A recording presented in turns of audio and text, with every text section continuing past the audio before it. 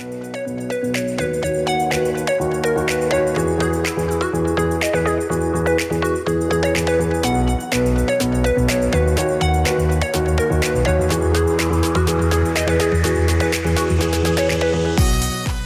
everybody and welcome back to Bench Busted Season 2. As always, I'm Nick and I'm joined by Jack. Jack, we're halfway through a double game week at the moment. How are you doing? How's it going? Yeah, not too bad. As you say, we are in the midst of the biggest double game week of the season, double game week 36, as it always tends to be towards the end of the season. We always end up having a big double game week. Obviously, this season we've had a lot more sort of, I wouldn't say smaller double game weeks, but a lot more teams doubling where we perhaps wouldn't in a normal season, of course, due to the COVID postponements and everything that happened earlier on in the season. But yeah, you know what? I'm doing okay. It's difficult to describe how the team's doing because obviously, as you say, we are still in the middle of the game week and we still have, 4 or 5 games left to play. And a lot of players in both of our teams are still left to play as well. So yeah, I guess, the next couple of days will really be how we can judge how this game week has gone. Yeah, well, not even just the next couple of days. I think this evening is when all the big games happen, when all of our sort of important players play. And then tomorrow we've just got the North London derby. And, well, everyone owns Son, everyone owns Saka, and only a special few own Sessegnon, which we'll get onto in a second, I suppose. Only the geniuses own Nketiah, mate. That's all I want to say as well. Yeah, well, that defines the game week. So you're doing all right. I think you're on 62 points. I'm on 50, and Nketiah scored 13, who you own and I don't, whereas Jay Rodriguez, who I do own, scored 0. So in my mind, we're basically doing the same as each other, except my crap forward hasn't scored 13, and your crap forward has scored. That's it. That's the only difference. Hey, crap forward. Look, listen, I understand that, Nketiah is not the first player that springs to mind when you think about a goal-scoring forward, and I understand that. But recently, the way that Lacazette has been playing and the fact that he was out of form, and obviously there was murmurings about Nketiah wanting a move away from the club and wanting to try and, get regular first-team football. I think now that Arteta has put his faith in him over the last, 4 or 5 game weeks. And obviously it's paying dividends. I mean, I get it. He's very much a streaky player. I think over the last, 4 or 5 weeks where he has been playing, I think he has got 2 double-digit returns. But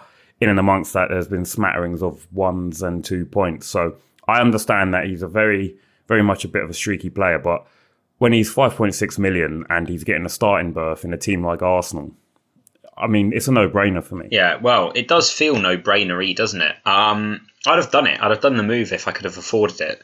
There was a point in time where I could have gone Broha to Nketiah, but I was just priced out of it before it could happen, and I didn't think it'd be worth taking hits for, especially when I've got transfer plans that are coming up this week. So I just made my plan and I stuck to it. And honestly, I don't really regret it. You never really expect anyone to score a brace. So the points gain was never really that large for me. And I thought, you own Saka, you might as well get away with it. But in that game, Jack, and this is the really important news, something we need to make sure gets carved into stone, gets remembered through the annums. Gel Start. You messaged me before, actually. You saw it before I did, because I went to go check it. As I predicted, in my infinite genius and wisdom imparted to you, who you were worried that he wouldn't start, he obviously started. Quality player. And he got a good, 28, 29 minutes before he got subbed off? It was disaster, wasn't it? That's just unlucky, to be honest. I mean, that challenge from Ayling, which then forced Jesse March to bring on Pascal Struijk in place of Joe Gelhardt it was a terrible challenge. Ayling obviously out now until the end of the season, straight red card, and he's going to miss the final 3 games for Leeds. So, I mean, obviously that is a big dent in Leeds' hope for survival in the Premier League this season. But yeah, I mean, you'd like to think that he would be given another chance when they do play Chelsea this evening. I think obviously Leeds still very much lacking at the back, so whether or not he does get another chance to start in that side it remains to be seen. But it's just bad luck. It was bad luck. I don't know if he would have necessarily gone on to return any points in that game. But at the end of the day, you have him in your squad because there's a chance of him potentially starting games, and he's also 4.6, 4.7 million. So, he's a cheap, budget-friendly striker who will allow you to do other things with the other players in your squad. So at the end of the day, it is what it is. And fair play for calling it. And you know what? Any other day, and I'll be giving you a pat on the back. But unfortunately, he only got 1 point, so it's not to be. Not to be just yet. I mean, he could play against Chelsea, and he could, punish us Reece James owners and wipe out the clean sheet later on this evening. But we'll see. Well, that's sort of the story of this podcast, I think, and this game week so far, is that it's been a reasonably disappointing game week in some ways for a lot of the big players. As you said, James got 1 point in his first game. Alonso came off at half time, 1 point. Mount didn't start in that first Chelsea game, so that was a bit of a disaster. Robertson was rested last night. Salah only scored 3 points in total for the full game week, and I know a lot of people captained him. And the bad news does continue because Saka is potentially out of the North London derby tomorrow as well. So that plus, I don't know, the other stuff like Trent scoring 4 points has meant that the game week's been quite low scoring so far, and the big scores will be from people who have weird players like Trossard or Cucurella, because obviously Brighton beat Man United 4-0. Can we just talk about that game? Because I didn't watch it, but I watched the highlights, and my God, United looked bad. And honestly, if you're still holding out hope for big returns from the likes of Fernandes or Ronaldo, I don't know why you'd have anyone else on that side. Maybe you'd have De Gea. But if you're still holding on to them for the final 2 game weeks of the season, don't. That's my advice to anyone who's got a Man United player of any kind. There's better players elsewhere. If you've got Ronaldo, switch to Kane. If you've got Fernandes, go to someone like Son. Go to someone like KDB if you can. Just get rid of the United players, because honestly, they look lost at sea. They look like they're already on the beach. There's no hope for them to get Champions League football anymore. Obviously, they are still going to try and fight for Europa League for next season. But at the end of the day, it's a massive, massive sell for me. And to be honest, at the start of the season, we were talking about potentially holding on to the likes of Fernandes for the majority of the season. But it's just not worked out for him. The inclusion of Ronaldo in there as well has maybe taken the spotlight away from him somewhat. But that team at the moment is just not gelling. And you know what? Fair play to Brighton. 4 goals at home to United. Cucurella and Caicedo scoring their first goals for Brighton as well. So, I mean, there's not really much more you can say about that game. It was just an unbelievable display from Brighton. Yeah, I did think Trossard was actually almost slightly fortunate to get as many returns as he did, but he did look electric. And I think some options there definitely for next season. Although if you do own United assets and you are listening to this, why? they blank they blank next week as well. So, no one playing the game seriously should have United assets. That's my new thing. I was also going to say, and I was leading up to this, that my other big call has started to come to fruition. I know that you may not even remember what my other big call is, but it is that I think that Mane is a better asset at the moment than Salah. And I've thought this for a few weeks, and I think this may even be the case next season, especially when Mane comes in a lot cheaper than Salah. He proved it last night, and he's been proving it in the last couple of weeks, and he plays at centre-forward quite often. Well, next season he'll be at Bayern Munich, mate. Do you think so?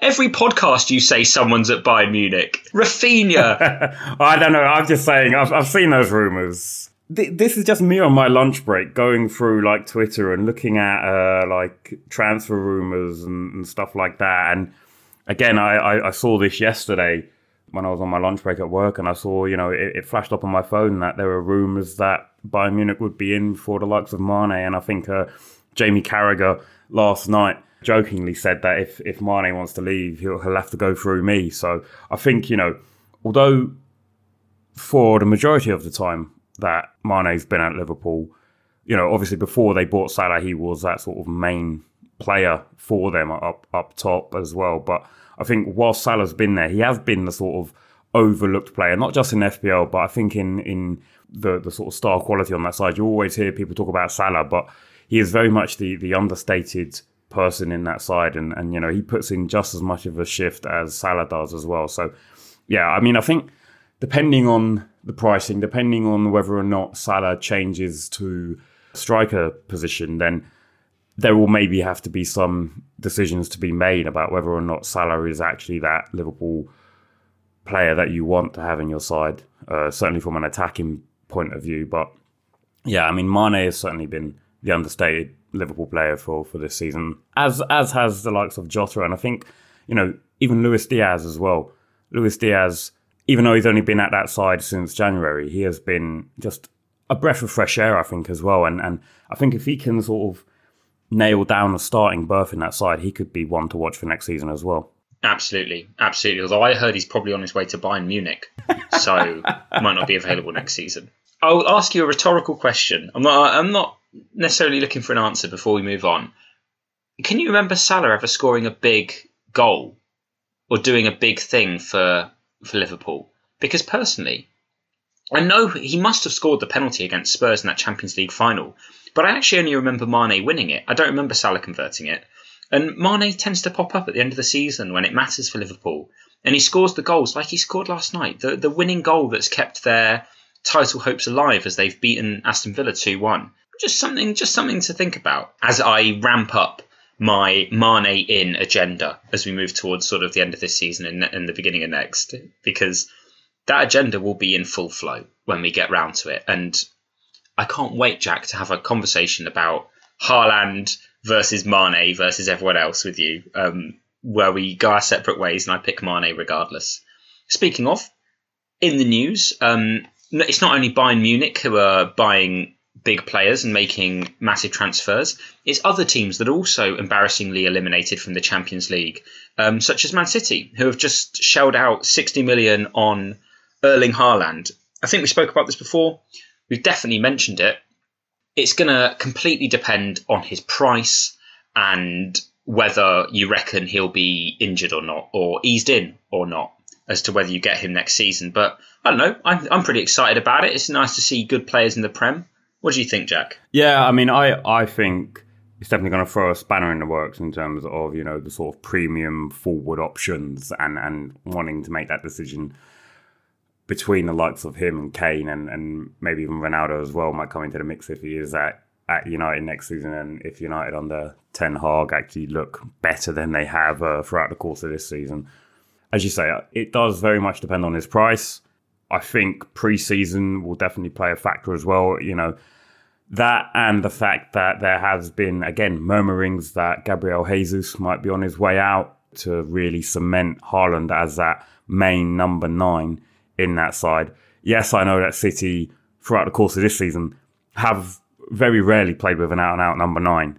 They had Aguero for, 8 seasons, 9 seasons, whatever it was, and he was just electric. So people who say that, he won't suit the way that City play or City aren't used to playing with a striker, they most certainly are. They just haven't done it in a while, and it might take some time to readapt. But I think, honestly, 60 million for Haaland, one of the best strikers in world football, 21 years old, and he's only 60 million. And you get money thrown about. Obviously, City bought Grealish for 100 million. It's not worked out for him. We saw a few seasons back Barcelona shell out God knows how much money for Ousmane Dembele, and it's not quite worked out for him in the way that a lot of people would have hoped and expected.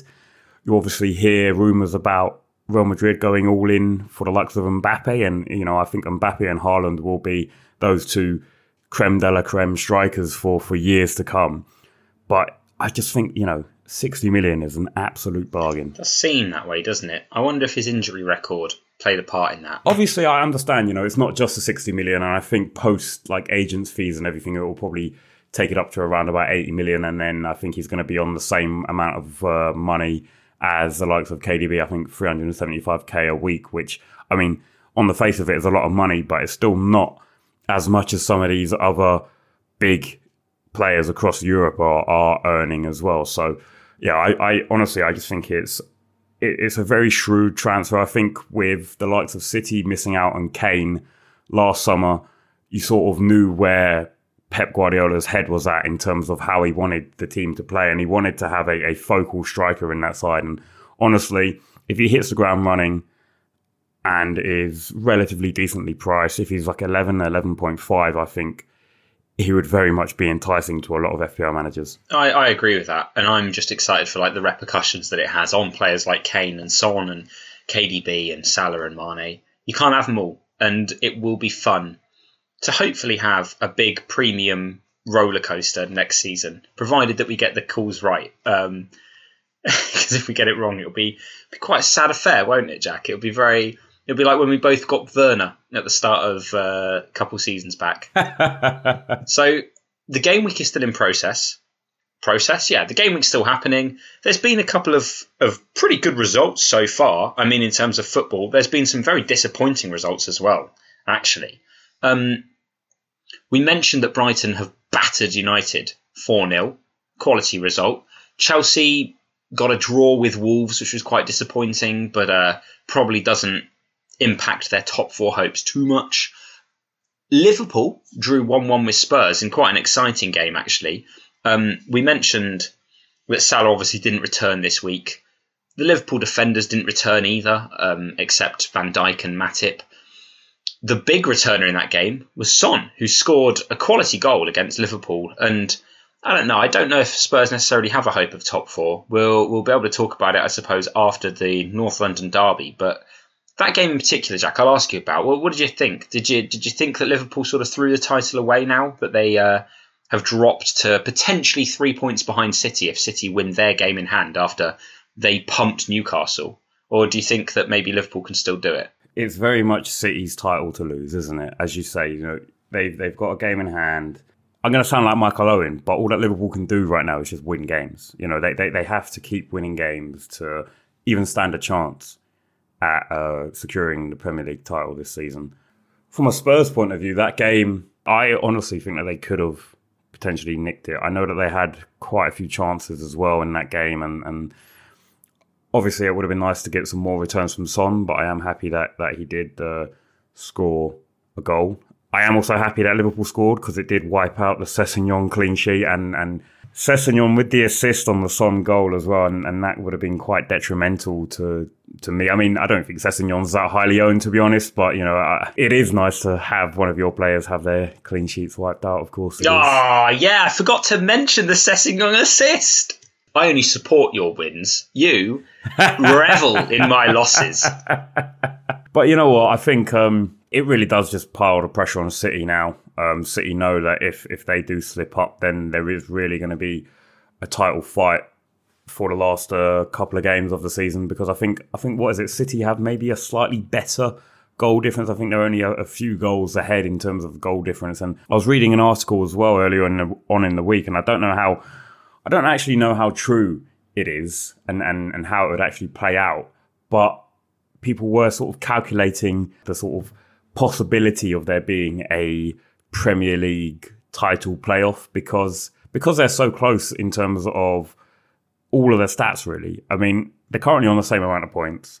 Liverpool have one less game. They've both scored the exact same amount of goals. Liverpool conceded 3 more, and that's where that goal difference is. There could be a very, very small possibility that the likes of Man City and Liverpool have to play some kind of Premier League playoff if results go not in the favour of Liverpool, but if results happen how they need to happen for that to happen. I know I've probably just lost everyone talking about that. That's amazing. But I mean, that would be crazy. I think Wolves are certainly not going to make it easy for the likes of City this evening. We saw their comeback draw, Connor Cody scoring in what has to be the last couple of minutes of that game against Chelsea. And I think it's all to play for. City know that they just have to keep winning games and keep doing what they do best and scoring goals. And it's going to come down to the wire, but it is still very much alive for Liverpool. But on the flip side of that, Liverpool could still end up with only the Carabao Cup to their name at the end of the season. They've got the FA Cup coming up this weekend. they're in the Champions League final, obviously, and they are behind City in the Premier League. So they could only end up winning the Carabao Cup, which I think for a lot of Liverpool fans would be a bit frustrating, especially because, they are still technically on course for a historic quadruple. Yeah, to make 3 cup finals and I'm going to say 4 technically cup finals, right? Because I think being this close in the league at this part of the season, that's effectively a cup final, isn't it? They lost their first cup final 1-1 to Spurs. They could lose to Chelsea and they could lose to Real Madrid as well. I think it's neat that the last time they lost in the FA Cup final was to Chelsea, and the last time they lost in the Champions League final was to Real Madrid as well. So either they're going to go on a full-on revenge tour, or they will, end the season disappointingly. I love that you mentioned Wolves v Man City, by the way, which is this evening. It's just a shame that the man who hates Man City the most now plays at Barcelona, and that's, of course, Adama Traore, who would get a goal in every single fixture against Man City, it felt like. So Raul Jimenez, the Jimenez erection will have to... It's still coming. It's still coming. We've got to wait until potentially the very end of the season. But it is on its way. We'll see what Jimenez has to offer this evening, won't we? In other news, on Sunday, we mentioned it already, Arsenal beat Leeds 2-1 and West Ham pumped Norwich, another single game week team, West Ham, who people sort of overlooked their assets. They didn't really think about Bowen or Antonio, Ben Rama even, who also scored 2 goals. Maybe in another world we should have considered West Ham assets, but it wasn't to be. And then the most disappointing and the last result that I want to talk about is that Everton beat Leicester 2-1. It killed our Leicester clean sheet, which is a bit of a shame. Schmeichel only got 1 point in that game. But more than that, with Burnley losing to Aston Villa and Leeds losing to Arsenal, it sort of means that Everton are probably safe now, and that it's between Burnley and Leeds. It's just so I can't stand Everton. I wouldn't necessarily say that Everton are safe. I think it is still... it's still very tight between those 3 teams. Obviously with Watford losing against Crystal Palace, that they'd confirm their relegation from the Premier League along with the likes of Norwich. But I think it is very tight between the likes of Leeds, Burnley and Everton. Obviously, there's only 1 point separating those 3 teams. Yes, Everton have a game in hand and, it would do them the world of good if they can win this evening against Watford. But, yeah, I think it is very much still all to play for.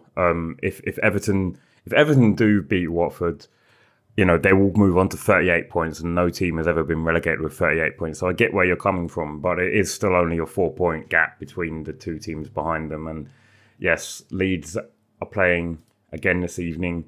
Burnley are not, so Burnley will have it all to play for. And yeah, we just have to wait and see, to be honest. Like I said last podcast, it is really coming down to the wire at both ends of the table. And I feel like Everton certainly have shown a lot more fight, as it were, to try and stay in the Premier League. And of course, Everton, one of 3 teams who not only play twice this week, but will also play twice next week. And that's perhaps something that we should talk about because, moving into game week 37, obviously we are still in 36 and we will be keeping an eye on the games that happen this evening. But in game week 37, the likes of Palace, Villa and Everton all play twice.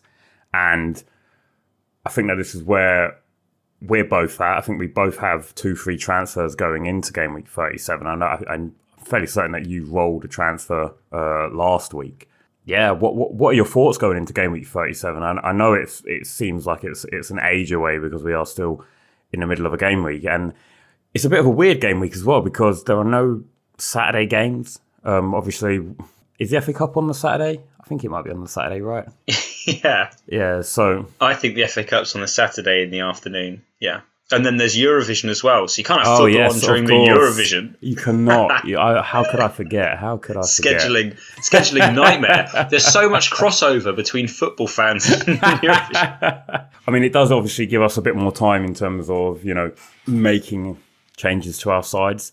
I think what it's a bit difficult to do is... So obviously we were talking about this earlier today, in fact. about, what to do with Chelsea defensive assets. There were, as you mentioned, Alonso got subbed off at half time, and then there were reports about how him and Tuchel had some kind of argument. And Alonso obviously clearly not happy to be subbed off at half time in their first game of the game week. And, we'll have to wait and see whether or not he starts this evening. I mean, I don't really think that Chelsea really have too many better options at left back at the moment. Obviously, Chilwell still out. So you and I have Reece James. Rudiger maybe has his mind set on next season where he's going to be playing at Real Madrid. I think that there's been, he is going to be a free transfer from Chelsea to Real Madrid. And I think that he has agreed in principle to move there on a 4-year contract. And to be honest, Chelsea recently just haven't looked great defensively. And it's a bit of a tricky one because any other day of the week, having a top 4 defender in your side, you say, yeah, why not? But with the way that Chelsea have been playing, with the way that Tuchel likes to rotate his fullbacks at times this season, and Reece James has just been a bit off the boil as well. There's going to be some decisions to be made, whether or not you want to bring in a double game week defender for the likes of Reece James. I think that we are both potentially going to be targeting some double game week players, maybe at least one, if not two. You're getting down to that part of the season where I feel like certainly, even though, I'm still firmly inside the top 50k, it's getting down to that point where you maybe want to take a bit more risks, or maybe you are a bit more open to taking risks with your transfers because there's not long left in the season and you're perhaps not, I wouldn't say taking the game seriously, but you're just having a bit of fun with it in the final 2 game weeks. Yeah, I think that you're going to have a lot of fun. I've heard some of your murmurings, and I'll let you sort of talk about your plans in a second. To answer your question, Jack, I've got my plans. My plans are to move on Mount, as you just mentioned. Chelsea assets seem dodgy at the moment. I think that personally, having a team where over half the defence is leaving for free in the summer, with a bunch of injuries and a bunch of people who aren't happy. I mean, Alonso falls out with every manager, is a recipe for disaster and conceding goals. So it's going to have to be attacking returns for James, I think, moving forwards, who sometimes plays as right centre-back instead of a right wing-back. So not very enticing. And it just makes me so sad to think that, imagine if just any manager of the last 4 years had binned off Alonso and had brought in Cucurella or any left wing back that's got quality. They're out there. Anyway, my plan, to move on Mount, swap him for potentially Gordon, who is quite a cheap, enabling Everton attacker. I think he plays quite far forwards, especially for a 4.5 midfielder, right? Definitely an option. Zaha's looking good, but not as hot because Crystal Palace just don't have anything to play for. And then there's the Aston Villa midfielders like Buendia. I was going to say Douglas Luiz, but I think he only pops up to score goals when you don't want him to score goals. So not him, but maybe Coutinho as well. And then if I've bought a budget midfielder, the plan is to upgrade my donkey up front, because at the moment I just roll with a system where I don't actually have a forward. I just have a donkey. And to upgrade them to any Everton, Palace, or maybe Leicester. Everton, Palace, Leicester, or Villa striker. Watkins looks enticing. Iheanacho, Daka. Those are all potentials. You've obviously just name dropped a player that I'm looking at, and someone that I talked about last week in terms of. Well, yeah, I'll end my ideas, and I'll let you tell me what you're thinking, Jack. I'm just saying. I'm just going to give you like a suggestion, as someone, if you can stretch your budget that far, and someone that maybe. Look, I understand that he's not played for a lot of the season. But obviously you name dropped Wilfried Zaha, who's someone that I talked about last week, and now all of a sudden, he scores a goal that gets Watford relegated, albeit a penalty. Yeah, a penalty. You say goal is No, but it's not that. It's that I don't know if you do this. You always sort of think about a player that you want to bring into your side, and you're like, oh, this could be a very shrewd pick, and then he does something like that, and then he's got a double game week in 37, and then suddenly everyone's talking about him, and you're like, well. It's not going to be such a shrewd pick anymore, is it? Because now everyone's talking about him. I mean, he is that main man for Palace. Yes, I get it. they're on the beach, whatever you want to call it. They don't really have anything to play for this season. They're safe. They're not going to be fighting for a European spot. But I still think that Zaha, being that talisman in that side, having penalties in his back pocket as well, is very much a good way to go if you're looking for a player to bring in, if you can afford it, for Double Game Week 37. A player that I want to pose to you, so to speak. Someone who, as I say, he's not played a lot of the season. And, he has struggled with injury, not only this season, but over the last couple of seasons. And that's Jamie Vardy. He does seem to maybe be working his way back into that side. Obviously, limited minutes of late, but he is coming back from an injury.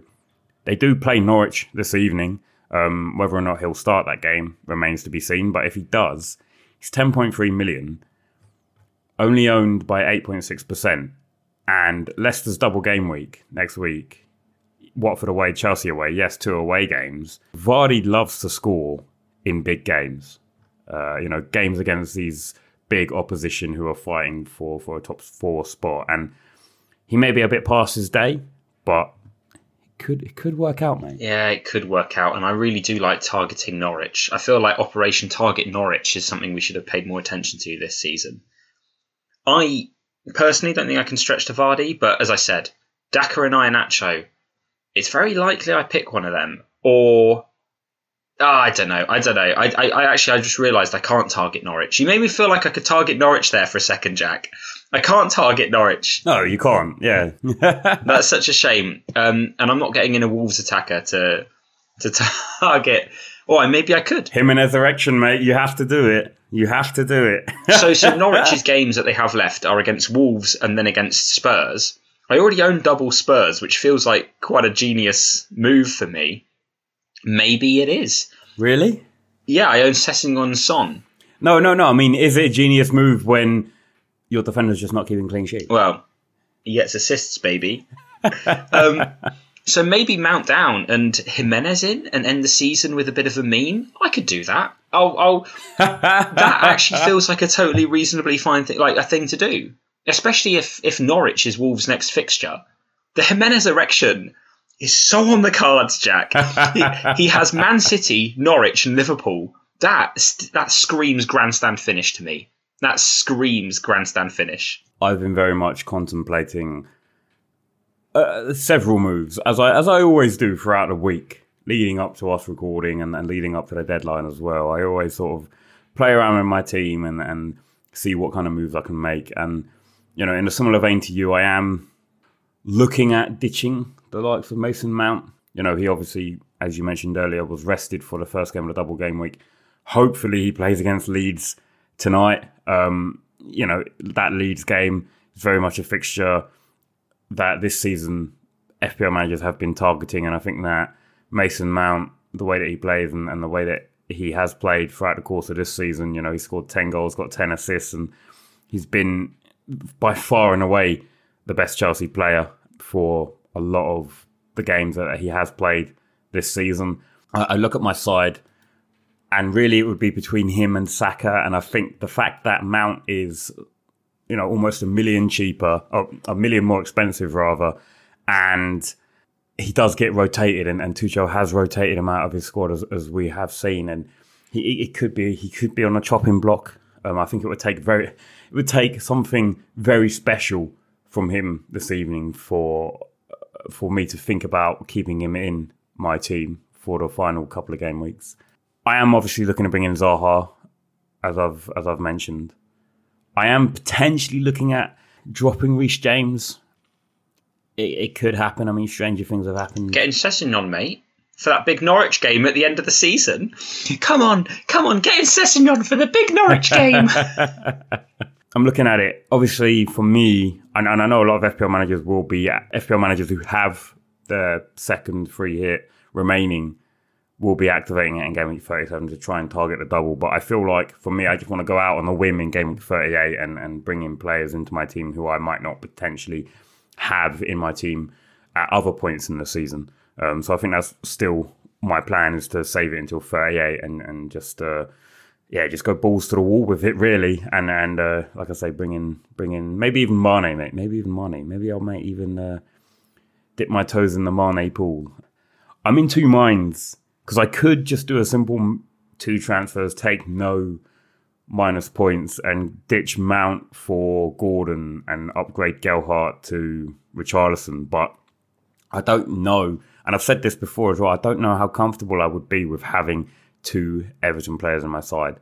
And I get it, they're on a good run of form at the moment and they are fighting for their life, but I just don't know how comfortable I would be with that.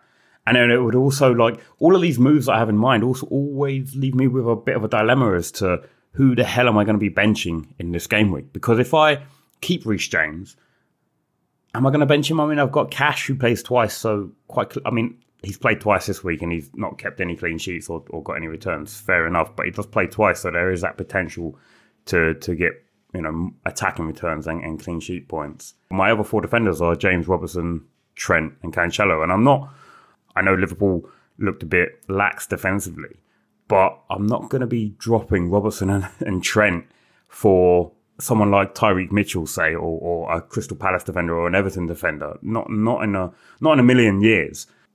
I think it really comes down to, do I want to bench Reece James? And to be honest, I feel like I could be happy with doing that because Chelsea's not been great defensively. He's not really looked that great on the right-hand side. He has been making runs, but the final ball hasn't quite been there as it was earlier on in the season. So yeah, I'm in a bit of two minds. I do definitely want to bring in Zaha.